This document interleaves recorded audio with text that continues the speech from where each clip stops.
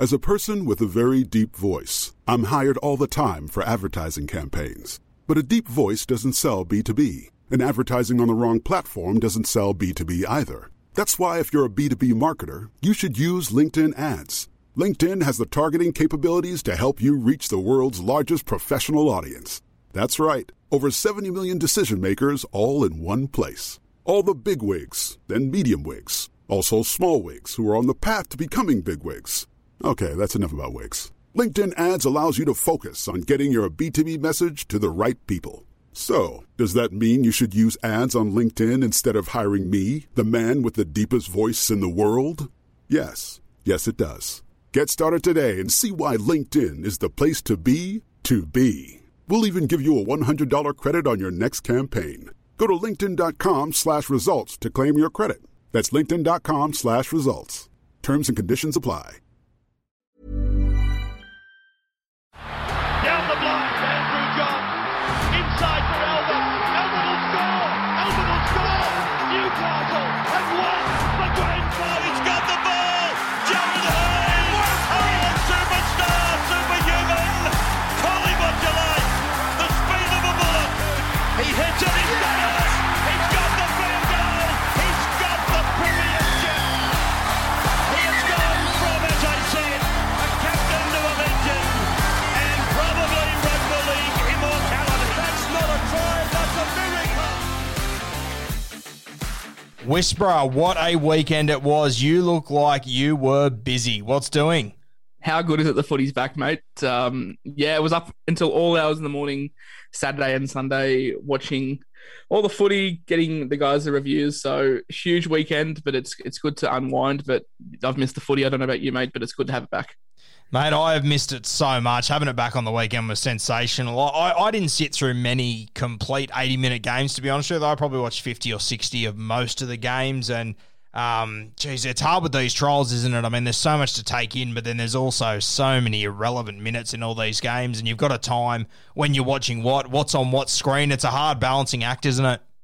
Yeah, like I said in my podcast, I want to praise the NRL for doing what they've did and allowing all the games to be streamed, but I think maybe it could be managed a little bit better next year. Maybe split it over a 10 o'clock start on a Saturday and a Sunday. Maybe split that across both days. But yeah, towards the back end of those games, mate, it was a lot of kids getting run around, and it was a bit of a hard slog, especially in certain games at the back end of it. But it's good to see young kids get a run. It's good to see the teams play their first grade sides as well. Mate, it gave me a little flashback. I remember, maybe 10, 15 years ago when I was a young teenager, I was doing a paper run every morning, and I still remember the first Sunday after the trials, and you'd read the reports on each one, and it'd just be 25 names you've never fucking heard of, but you'd look at these scores, you get so excited. I remember then thinking, my God, like trial form, it's so important. It's crazy how far it's come, and now I look at it and I'm like, fuck, how much do you actually invest into trial form? Well, that's what I said, mate. Like it wasn't 7-8 years ago that you had to look at the paper to see the trial scores. But look, it's good. We all want to hype it up, but apart from 40 minutes, I think a lot of it is unrelated. But it's always good to see these guys that have been in the black book. Someone like a Dominic Young from the Knights, for example. It's good to see him get a run out. Good to see your fan favourite Brad Dietz get a run. So these guys that we look at coming through the juniors, it's good to see them get a run. But I think the important parts are the first graders that we'll touch on today. Mate, obviously there was a couple of injuries that are going to have big impact on Supercoach. It was a bad weekend to be a hooker, just quietly. Yeah, Harry Grant and Wade Egan not looking good.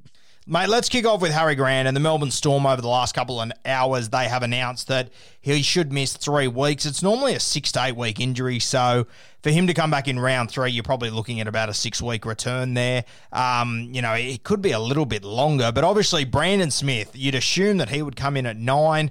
I would assume he'd go close to 80. I'm not confident if he will or not. Let's say best case scenario, Brandon Smith plays 80 minutes. Obviously, you can pick him in your classic team at hooker or at second row. Are you looking at him? No, mate, no. If Grant was out for 6 weeks, I'd be 100% all over it. But 3 weeks, we get one price rise out of that. The cheese. He looked a little bit gassed as well in the trial.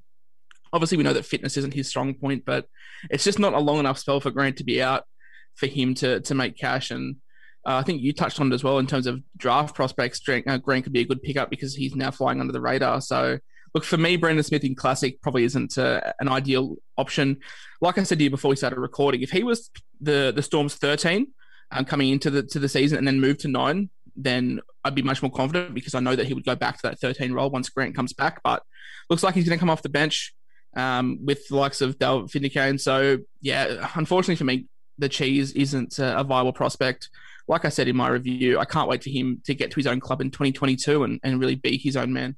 Mate, it could be anything if, 3 weeks in, Harry Grant returns. Let's say he returns round 4. And, obviously coming back from injury, he might split minutes with the Cheese for a couple of weeks. There's a possibility that you could end up getting a slightly cheaper Harry Grant, probably round 7 or so, isn't there? 100%. He's 600k plus at the moment. So if he comes back and Bellyache only eases him into sort of 40, 45 minutes, we could see that go down to 480 to 500k, and it's a good pickup then. But yeah, I'd be leaving any Melbourne Storm hookers for the first 5 to 6 weeks. Mate, obviously Brandon Smith, dual position hooker, second row forward. Another one of those is Big Jazz out of the New Zealand Warriors. And all the talk this offseason over from New Zealand has been that Wade Egan, he's going to be the 80-minute hooker off the back of Lawton's injury. Now, Wade Egan's gone down here for the Warriors. Jazz, I thought he was going to be the most irrelevant guy in this team 48 hours ago. All of a sudden, he's got a spot. You've got to be looking at him, don't you? I called for Jazz a week ago and then the injury's gone down, and it's made me love Jazz even more. We know what he can do in the lock position. Absolutely beast in terms of workload. At hooker, I don't see it changing that much either. You go back 2 years ago when he was playing a lot of hooker and he was still averaging 70s. So you've mentioned it a couple of times. I've said it before. I wouldn't put my foot where Jazz puts his head. The bloke just loves the fight, loves to get in and make tackles. And at the hooker stocks at the Warriors, there's not really much going around, so it'd be very, very hard to see him not playing at least 65 minutes. With Jazz, obviously, a lot of people will be bringing them into their classic side, and it makes me wonder, where's the best position to bring him in? I mean, is there enough cheapies, or are you meant to have a gun at hooker? Should they be bringing him into the back row? Where would you see him coming into most sides? For me personally, I've got him in the side at the moment. I've shifted Connor Watson down to 5/8 and brought Jazz in at hooker just because I can't really... The way I look at my classic side is I'm looking at the 4 reserves I have to play. I think they're the most important positions for me. I don't want to be running guys that I'm not confident on.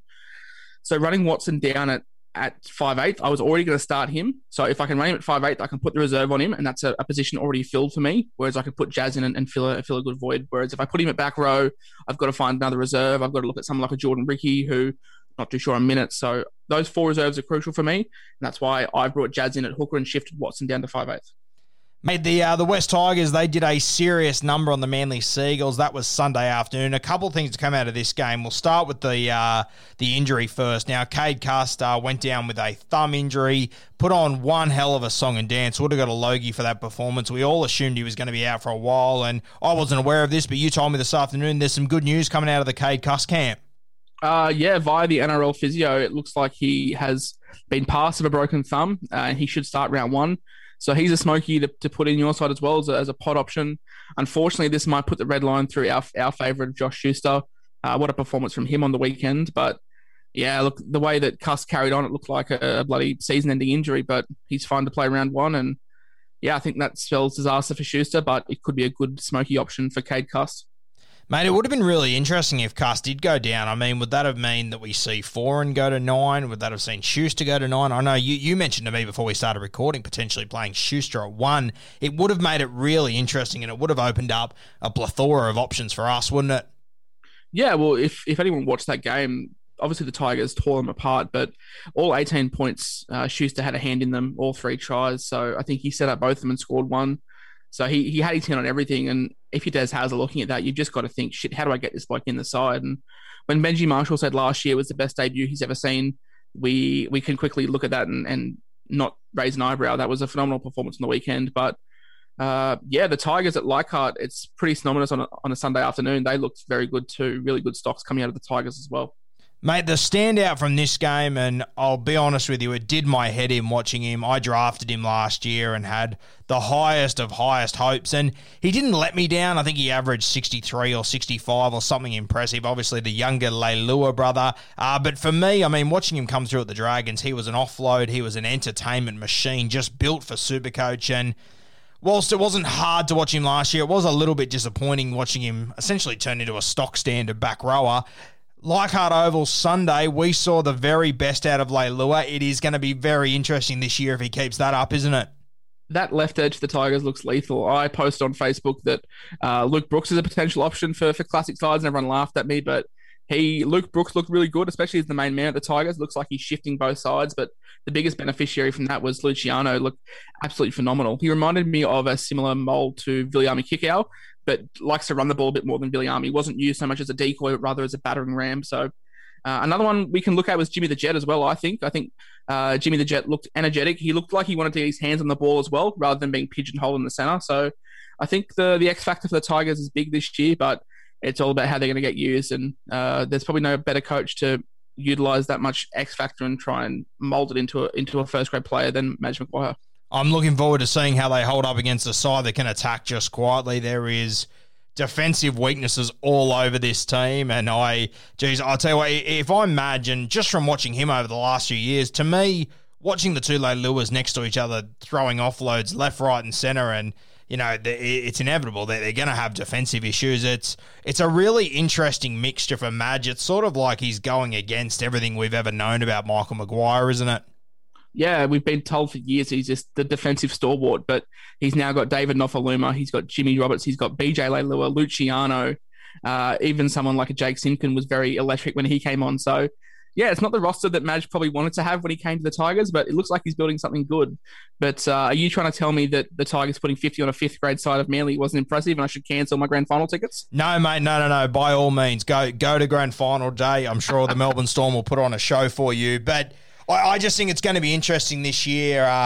Obviously, Sunday was impressive, don't get me wrong, but I think the real test of Michael Maguire will be when they're looking down 2 or 3 losses in a row and there's pressure building, and there will be tape upon tape of these guys, the spot defenders that are spread all through their team, missing tackles, and I just think it's going to be very interesting to watch. I hope if Madge is going to dive in on this style of footy, he needs to back it in, week out, regardless of what their results are. There's no point entering the season like this, backing these guys in, getting a bit of pushback from media and just completely shitting the bed and changing everything. If you've got these high-ceiling players, you've gone after them, I think you just got to give them some rope, don't you?